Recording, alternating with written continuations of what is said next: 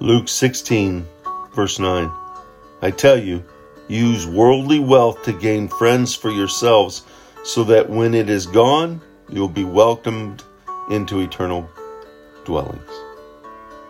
We're to make wise use of our financial opportunities we have, not to earn heaven, but so that heaven, those eternal dwellings, will be a welcome experience for those we help.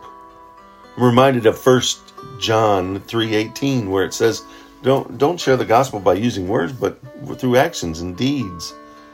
You know, when you're generous towards non-Christians with an open hand, you'll find that they'll become open-hearted.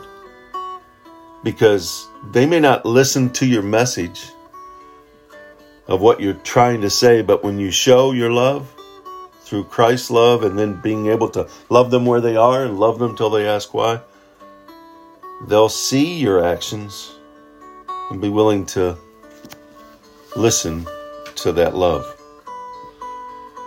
You know, we don't own what we have, and God has left us here so that we could be those shining lights, that we could help those who don't know to see, feel, and experience Him. To show them love is to show them Jesus. And we so often become closed-fisted, and when we become closed-fisted, it looks like we're closed-hearted ourselves. But when a generous person goes and helps another, they listen to the message because you invited them into a relationship by helping them in their need. Let's go out and love like that.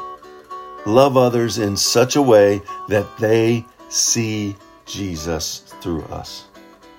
And they too will listen to the message and say, that's what I want, because that's what I see.